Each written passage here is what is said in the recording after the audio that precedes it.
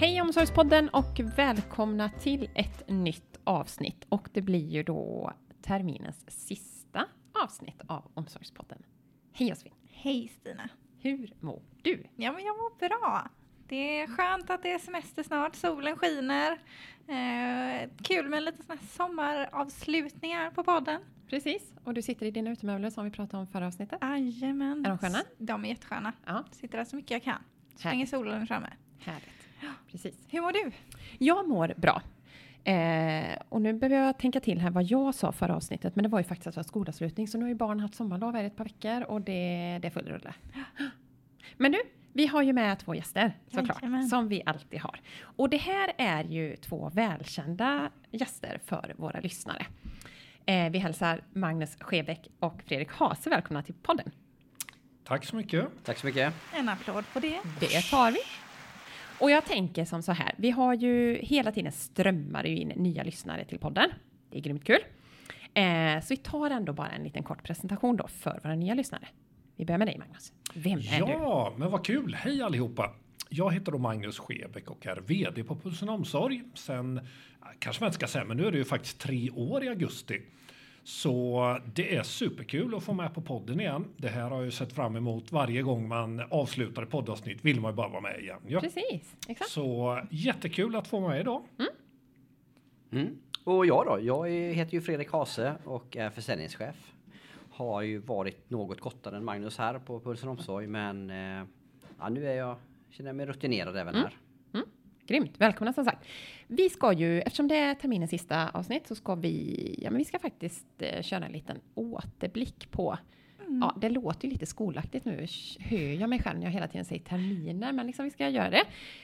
Men vi ska börja med att prata lite om, ni 2 har ju med fler i och för sig från Pulsen Omsorg. Jag var faktiskt också där. Du var ju faktiskt också där. Jag har varit på en mässa, lösningar för offentlig sektor. Hur var det? Ja, men det var bra. Vi var i Kista. Det var ju en bra mässa på många sätt. Det innehöll många komponenter av det vi önskar oss av en mässa. Det var med många utställare, det var partners, det var konkurrenter, det var intresseorganisationer. Och vi träffade en hel del av våra befintliga kunder och många potentiella nya kunder. Så att från mitt perspektiv hade den alla de komponenterna jag önskar. Hur hade du det på mässan, Magnus? Ja, men jag tyckte det var, som Fredrik säger, det var en bra mässa. För ibland vet man inte riktigt vilken målbild mässan vänder sig till och vilka som faktiskt kommer dit. Men också att det gör lite extra när det är i Stockholm. Det är ett stort upptagningsområde. Så jag tycker också just att vi träffade många från framförallt myndigheterna och intresseorganisationer där kring som Enera, SKR med flera som ju är väldigt, väldigt viktiga i våran verksamhet och som påverkar alla våra kunder egentligen. Och få ta diskussionen med dem kring så många spörsmål som vi kanske har eller sitter och funderar på. Så det tycker jag var framförallt riktigt trevligt. Sen är det alltid kul att träffa våra härliga kunder från norr till söder och köta lite grann och få ta möjligheten att ta enskilda möten, bjuda på godis kanske och umgås under andra former. Så såklart. det är jättetrevligt och en riktigt trevlig after work tillsammans också ena dagen där. Ja, vi hade också ett lyckohjul med oss Ja. den här gången. Så att om någon av lyssnarna var i monten så kanske ni också snurrar lite på hjulet. Det var också väldigt roligt. Ja. Och då kunde man liksom, det var högvinster, det var lågvinster, eller på att säga. Det finns ju inget som heter så, men man vann en högvinst. Jajamän, vi hade stjärnvinster. Ja. Och sen så vi hade allt från kortlekar och reflexband och strandtennisset och 2 lyckliga vinnare som fick en Google Nest Hub också. Kul! Så det var väldigt roligt. Ja, men det är värt en applåd tycker Det jag. är värt en applåd. Ja, men grymt med roliga mässor som ger oss mycket energi. Men det hände ju någonting annat roligt också på just den här mässan. Och det var ju att ni hade ett föredrag, ni 2, Fredrik och Magnus. Jajamän. Att bygga framtidens lösningar, och är det någon som vill ha dem? Ja, precis. Det hände och hände. Nej, men vi fick chansen att nyttja en av talartiderna. Ja. Och det var ju första gången vi har gjort det på den här typen av mässa. Så det kändes helt rätt. Vi fick chansen att prata om utmaningarna och möjligheterna i att bygga framtidens lösningar. Och också där i och med att det är, som det hörs i namnet, att det är Mässan för offentlig sektor innebär ju också att man ska koppla ihop allt det här med lagen om offentlig upphandling. Och hur kan man då, förutom att utmaningen att bygga någonting som ska hålla över framtiden, hur kan man dessutom upphandla dem och få det man vill och det man vill ha, inte bara idag i upphandlingstillfället, utan faktiskt att stötta verksamheten genom tekniska och innovationer och verksamhetsförändringar, lagändringar, kanske upp till 20 år framöver. Det är ganska unikt för liksom, generellt sett och väldigt vanligt för offentlig sektor. Hur gör man det här och vad är det som man ska leta efter? Hur ska man angripa det här och hur ser vi från ett leverantörshåll att det bör gå till, eller åtminstone lite råd och tips på vägen. Och det hade ni med lite råd och tips? Jajamän, vi hade ju det upplägget. Vi pratade faktiskt ingenting om våra produkter. Vi nämnde det i en bisats för vi tycker det var mycket viktigare att prata om grundprinciperna som gäller för all upphandling av system och lösningar som ska hålla över tid i offentlig sektor. Att det finns så mycket olika delar från region till kommuner till skola. Alla ställs inför samma utmaningar och där ville vi jättegärna dela med oss upp våra erfarenheter från kanske hundratals upphandlingar i privat och offentlig sektor och vad och hur man kan angripa det här. Men naturligtvis också vad man bör ställa för krav på leverantörerna då. Grymt. Ja, och där tog vi dels upp de utmaningar som finns och så här problematisera det. Men också så skickade vi med ett antal grundprinciper som vi ser att alla bör tänka på. Och de kan nog komma alla till del i en nära framtid. Precis, för nu tänker jag så här att nu blir våra lyssnare supernyfikna på detta. Och grundprinciperna och tips och tricks och sådär. Och då är det tänkt att vi ska ha ett... Ja, men vår tanke är att återskapa det här i en form av webbinarium. Vi hade många lyssnare där och det blev många bra diskussioner efteråt. Men för att sprida det ytterligare så vill vi gärna följa upp det med en liknande variant baserat på samma material. Så att det kan leva kvar över tid. Ja, jag var ju faktiskt där och lyssnade. Det var väldigt intressant. Jag tyckte också ni hade lite roliga frågeställningar. Vad var de nu igen? Det var allt ifrån mobiler och krokodiler. Och... Ja, men vi vill ju, alltså det ska ju också vara fakta. Det är så här, hur gör man en upphandling? Det kan ju låta lite torrt, men det är faktiskt skitroligt. Det är väldigt roligt att jobba med. Utifrån många perspektiv och kanske utmanande. Så vi försökte liksom jobba med illustrationer som ska sätta sig och liknelser då allt från i Göteborg då så pratar vi gärna om bilar. Men mycket handlar ju då om, vi tog ett litet djurtema så en av grundfrågeställningarna är ju så här, varför kör inte krokodiler motorcykel? Och lite hur de faktiskt kanske skulle kunna gjort det om de hade agerat på lite annat sätt. Och vi hade ju även lite andra, följde upp det med lite vidare djurteman. Ja, men det gjorde vi, men jag tror inte vi ska avslöja mycket mer nu utan det kommer ju i webbinariet. Jag tänker att vi behåller dem där och håller inne på lite så att ni har något att vänta på. En bra cliffhanger där. En bra cliffhanger. Och med det då så avrundar vi lösningar för offentlig sektor och det föredraget. Och till lyssnarna då så håll utkik. Vi kommer annonsera i våra olika medier när webbinariet kommer. Ja. Grymt. Det tar vi en applåd för också. Det tar vi en applåd för. Yes. Ja, men då tänkte vi inledde ju, nu säger jag det igen då, men terminen med ett avsnitt med dig Magnus. Det går ju snabbt liksom. Nu är det dags för sommar. Om vi ska göra en liten återblick våren, sommaren 22. Vad har vi jobbat med? Vad har varit de största bitarna?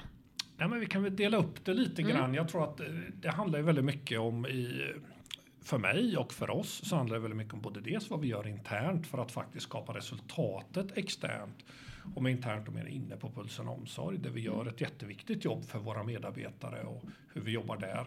Men också vad är det för faktiskt resultat och produkter och visioner vi släpper ut på marknaden då. Och jag tänker att Fredrik kan prata lite grann om resultatet av de sakerna vi får ut. Men jag mera ser det vi har jobbat jättemycket med. Det handlar ju om att bli ett företag i världsklass när det gäller att vara då både ett teknikbolag och ett verksamhetsbolag i kombination som jobbar då med hjärtat.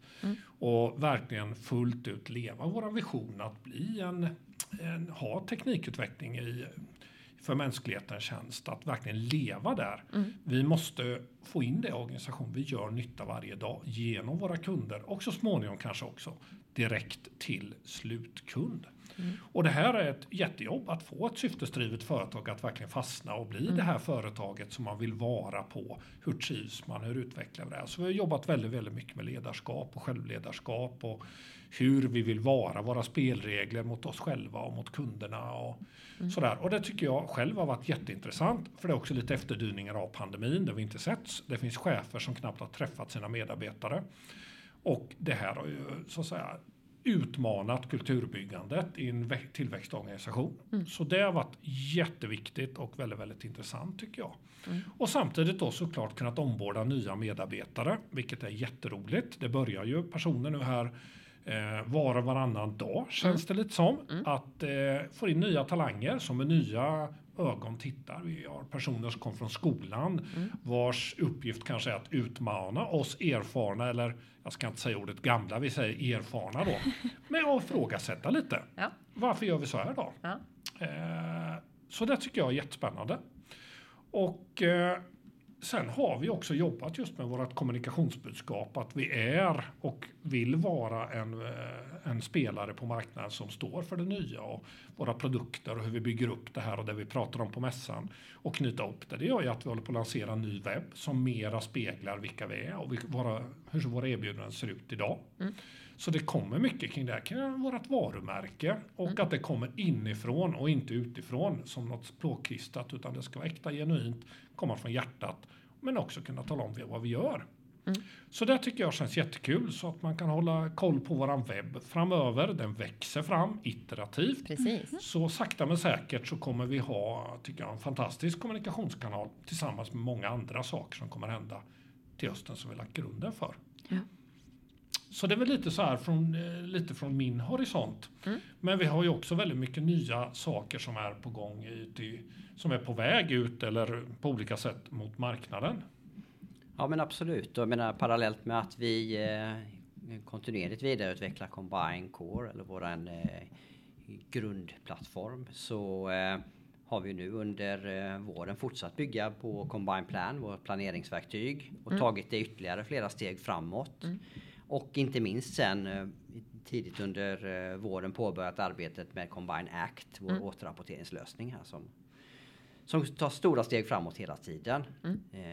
Och inte för att vi stannar där, utan vi har ju även nu under senare delen av våren påbörjat en förstudie kring tjänster för anhöriga och brukare. Vilket öppnar upp för helt nya lösningar framöver. Otroligt kul. Ja, men det känns jättekul och det är många parallella spår, men vi har också hittat ett format med en del externa företag som hjälper oss för att vi inte ska påverka våran kärnverksamhet, utan att vi får mycket parallellt som kan arbeta hyfsat oberoende av varandra. Så det känns kul och att både kunna prata om det som händer nu och det som händer inom kort och även lite längre fram i tiden.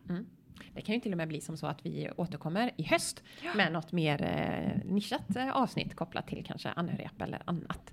Ja men grymt, vad roligt. Men vi har ju också, vi måste ju hälsa nya kunder välkomna också, Fredrik. Ja men det är ju också ett arbete som jag jobbar väldigt mycket med och som jag tycker är roligt såklart. Och ja men vi har ett flertal nya kunder och både större och mindre affärer, men helt nya kunder så har vi framförallt Avesta, vi har Säter och vi har Hedemora som går in som helt nya kunder till Pulsen Omsorg, och det känns jättekul. Men vi har även en del kunder som har varit i vår tidigare lösning Magna Cura, som exempelvis Arvika, som går in i vår moderna lösning Combine. Det är också ett stort steg framåt. Det är ju såklart jättekul med nya kunder, men också superkul med gamla kunder som faktiskt väljer att gå in i våra moderna produkter. Ja, men absolut. Och vi har ju båda varianterna här under våren, så att det känns jätteroligt. Kul. Ja, men ska vi ta en trumvirvel för det? Ska vi veta vilken som är en trumvirvel då? Vi har en... Nej, vi tog en sån. Ja. Vi tog en sån. Ja, bra. Grymt.